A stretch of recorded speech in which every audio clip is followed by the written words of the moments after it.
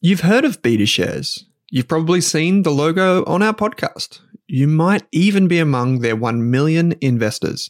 So you can imagine that I'm delighted to say BetaShares is the official ETF partner of the Australian Finance Podcast. With nearly 100 exchange-traded funds, you can go to betashares.com.au and immerse yourself in ETFs and unique insights covering all of the sectors, themes, core and satellite positions you could want. Think cybersecurity through the Hack ETF, robotics and AI with the RBTZ ETF, and uranium with the URNM ETF. The list goes on. To explore the BetaShares ETF range, visit betashares.com.au, read the relevant PDS and TMD on the website, and consider if the fund is right for you. BetaShares Capital Limited is the issuer. Is there a Spotify Wrapped for investing? If you want to invest in shares or ETFs, our friends at Pearler are more than one step ahead of the curve. On average, people who use Pearler invest $1,750 every month. That's what we want to see, proper dollar cost averaging. With automated investing tools making your life simple, Pearler investors have well and truly mastered the art of investing small bits lots of times. So, if you're ready to start growing your net worth in 2024, follow the link in your Spotify or Apple podcast player right now to discover how you can get started today.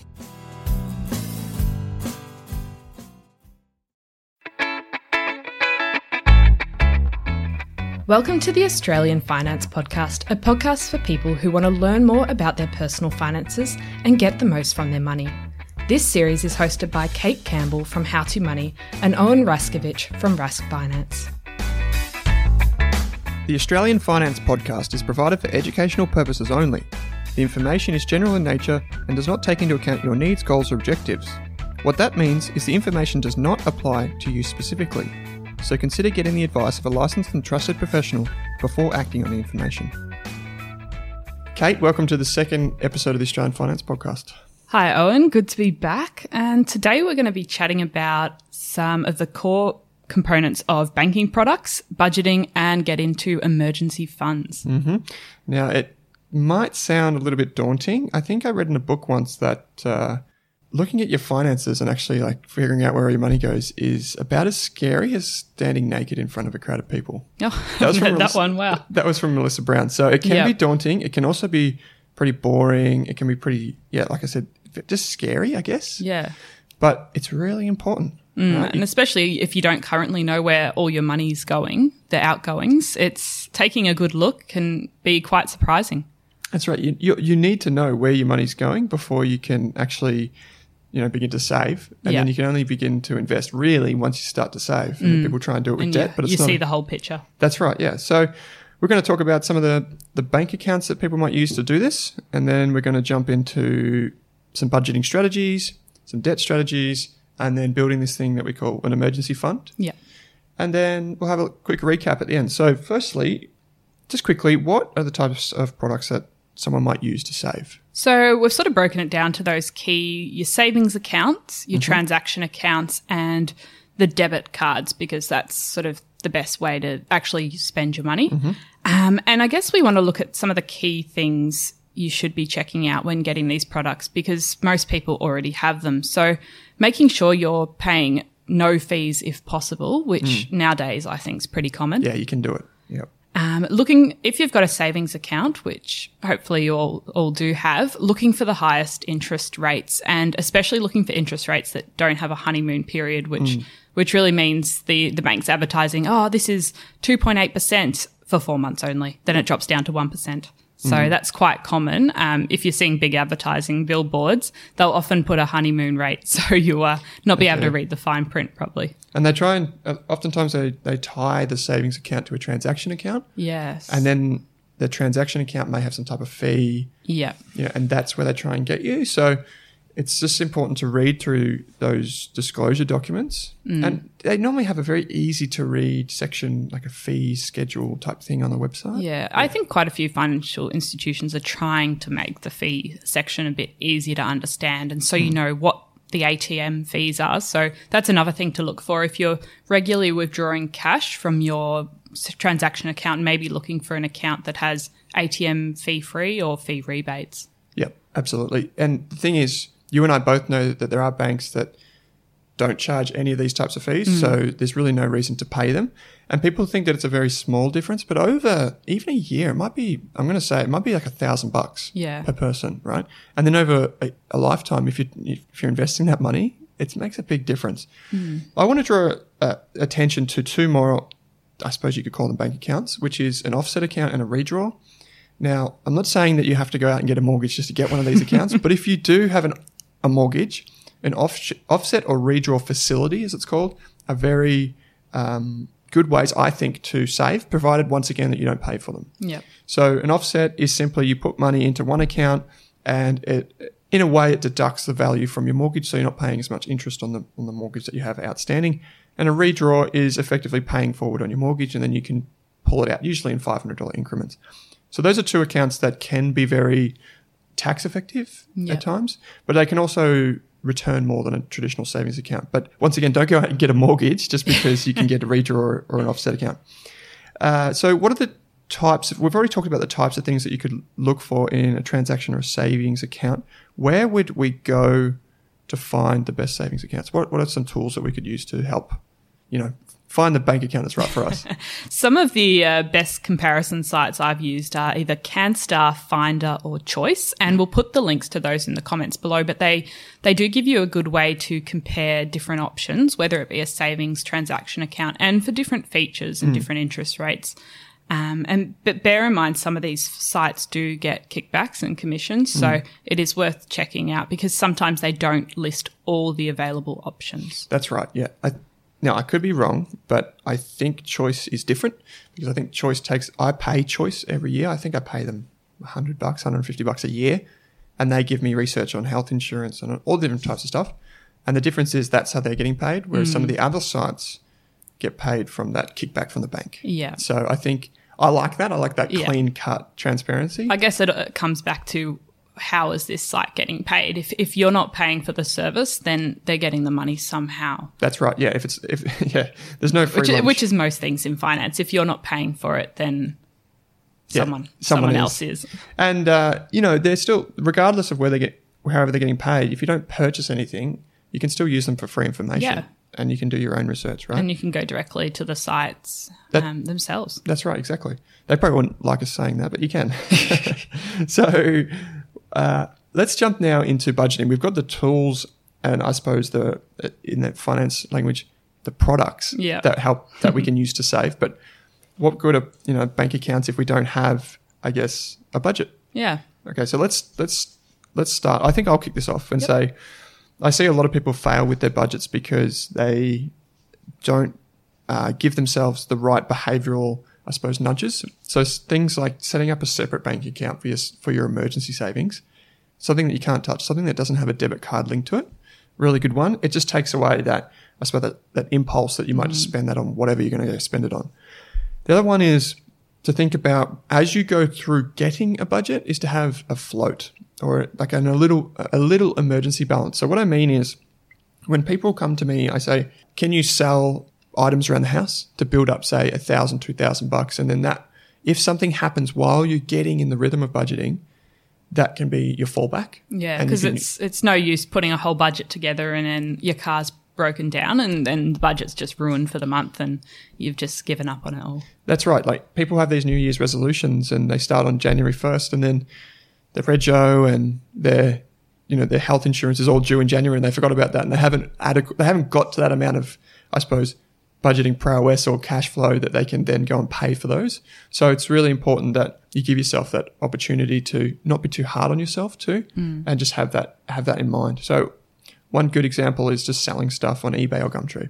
Yeah, and maybe helping out your neighbours with some gardening or anything like that, some sort of freelance work. Yep, freelance. You can go to the website Freelancer, Elance, all these websites. If you have some sort of skill, you can do it online or you can sell trinkets, whatever you do. Yeah, I've heard some very creative ways people have come up with their initial emergency fund because if it's taking too long to get through your normal income, they've done a lot of different creative things, even picking up extra shifts on the side just till they get to that minimum float amount they need. Yeah, just so they get, they know that money from that shift goes to whatever their current goal is. So, okay, there's this saying that people have, and it's a really good one. It says that the chains of habit are too light to be felt until they're too heavy to be broken. And this is about getting the right habits.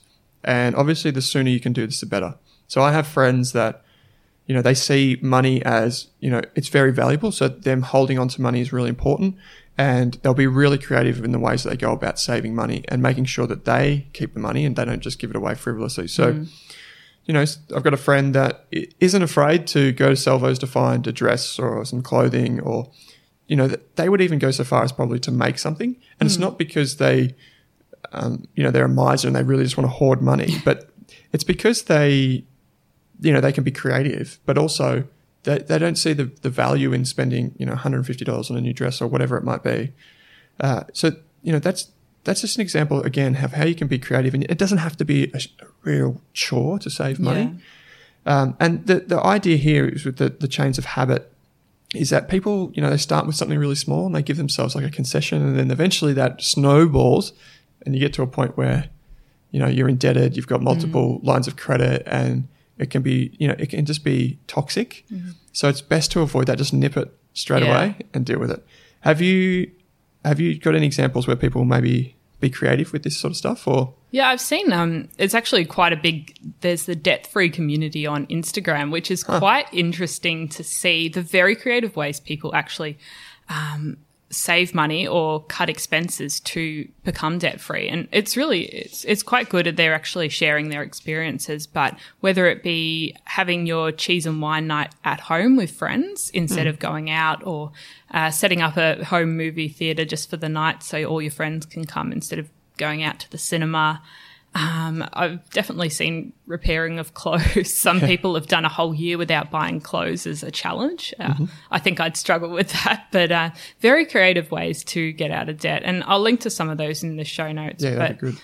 If people seriously want to commit to getting out of debt, they find the way. Yeah, so we'll talk about that in a bit more detail soon. But let's talk about, can you give me just a simple budgeting strategy? What is a way that once you work out what you're making and perhaps what you're spending, what's a really easy way to think about maybe what you could save? Yeah, well, one of the common methods I've seen online, and I've sort of tried to implement that myself, is the 50-20-30 budget, where you're spending 50% on essentials, so your rent, your electricity, everything like that. You're spending 30% on personal, whether that be gym, new clothes, healthcare, and then 20% is going into savings. So this is using those broad percentages. It really can adjust based on whatever your income is.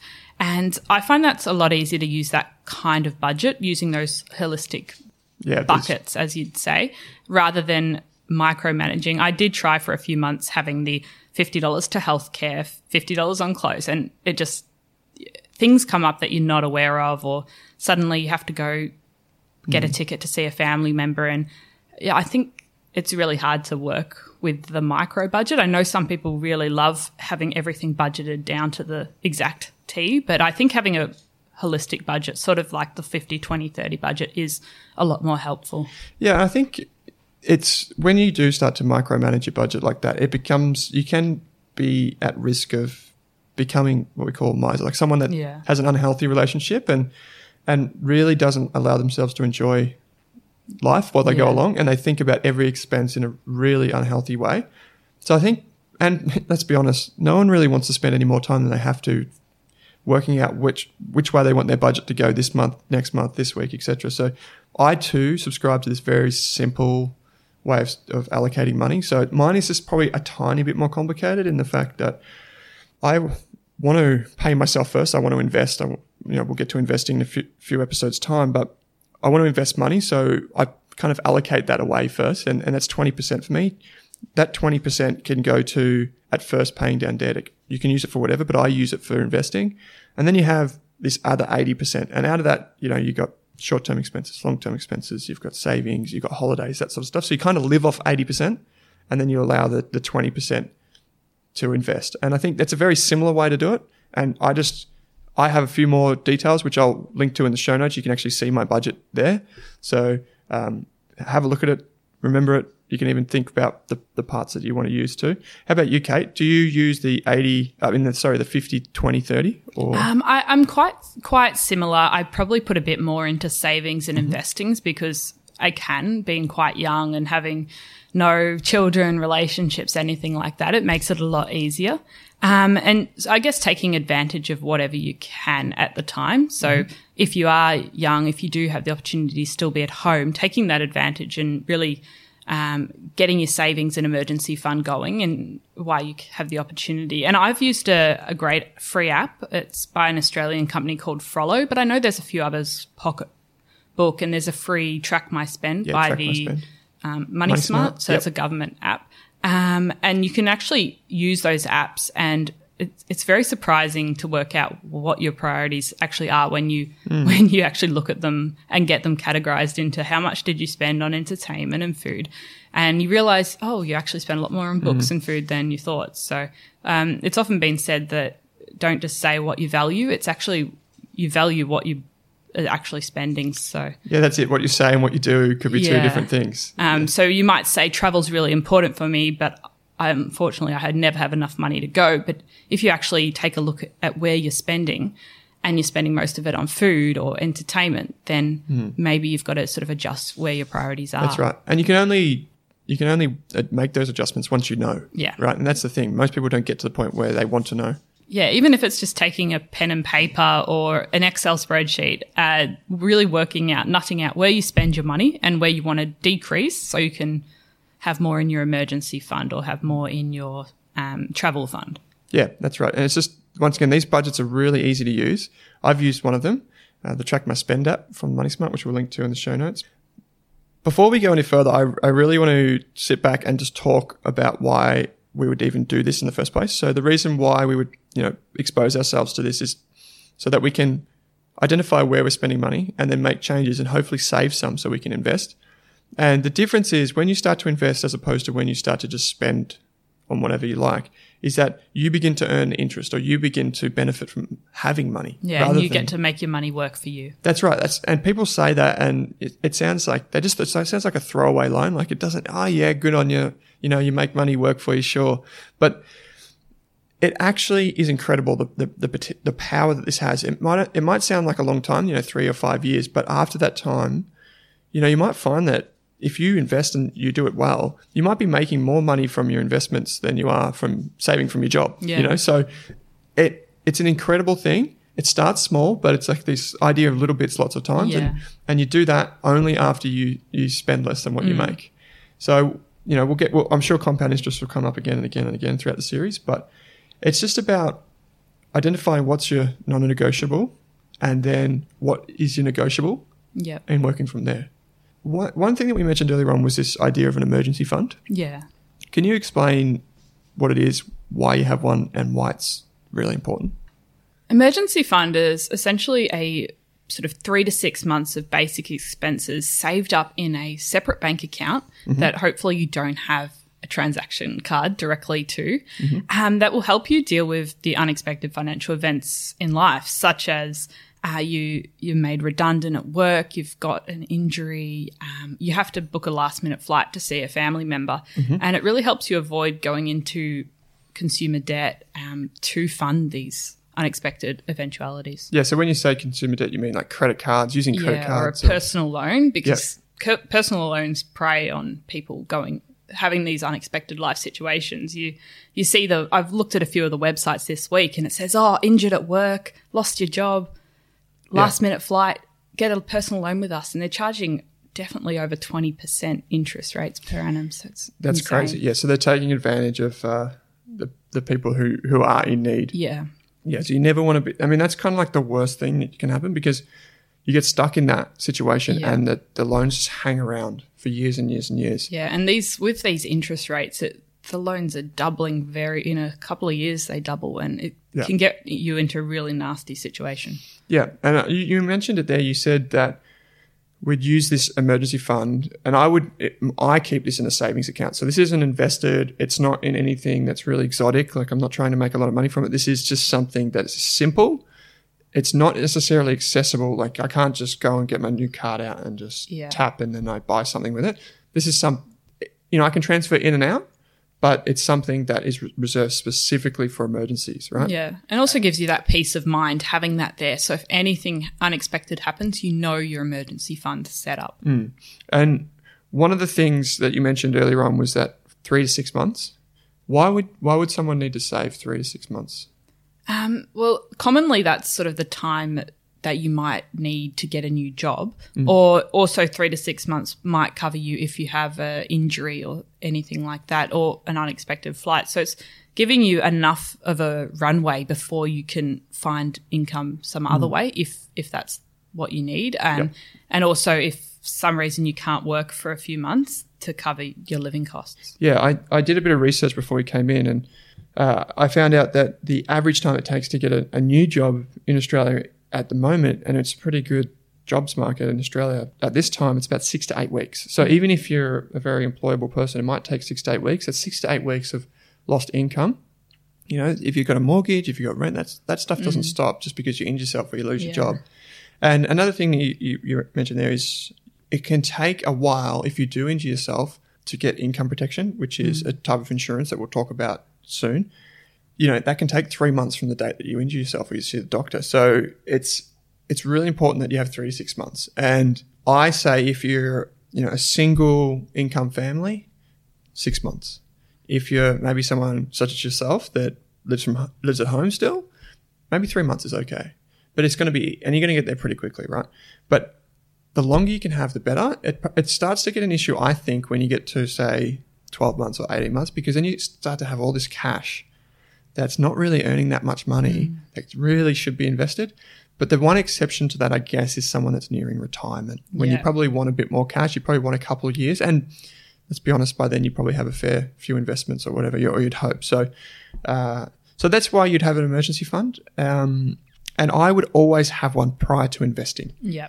Because what tends to happen is that when investment markets do really badly and say they crash 40 or 50%, and it does happen, that tends to be the time when you become unemployed. So it's like these two really bad events happening at the one time, and you might say, oh, that would never happen, but it does. And you don't want to be the person that has to sell your investments at the worst possible price because your budget wasn't working or you didn't have this emergency cash balance. So it's really important that you get on top of this, and that starts with probably paying down that debt and then building up the emergency fund. Yeah. Okay, so I think that brings us to the end of the conversation. So what are some key talking points? What are the action points? What should people be taking away from this episode? So I guess the main thing is review your current bank accounts, whether that be your debit cards, transactions, savings account, and make sure you are getting the best rates available and you're not paying fees if possible. Yep. And you've got the right account for you.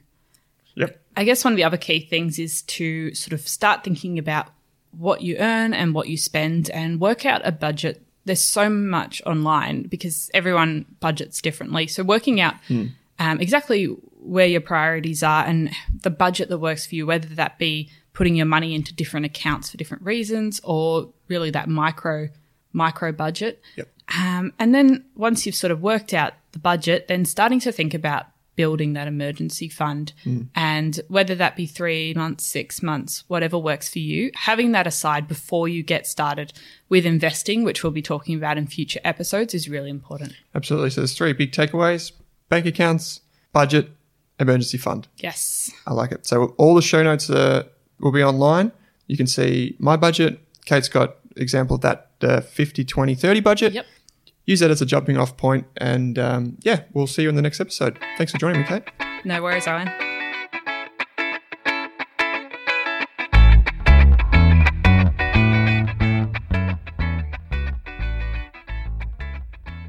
Are you thinking about starting your wealth creating journey, but not sure where to put your hard-earned dollars? InvestSmart can help. InvestSmart offers a free quiz that makes it easy to find the right InvestSmart ETF portfolio to help you reach your goals.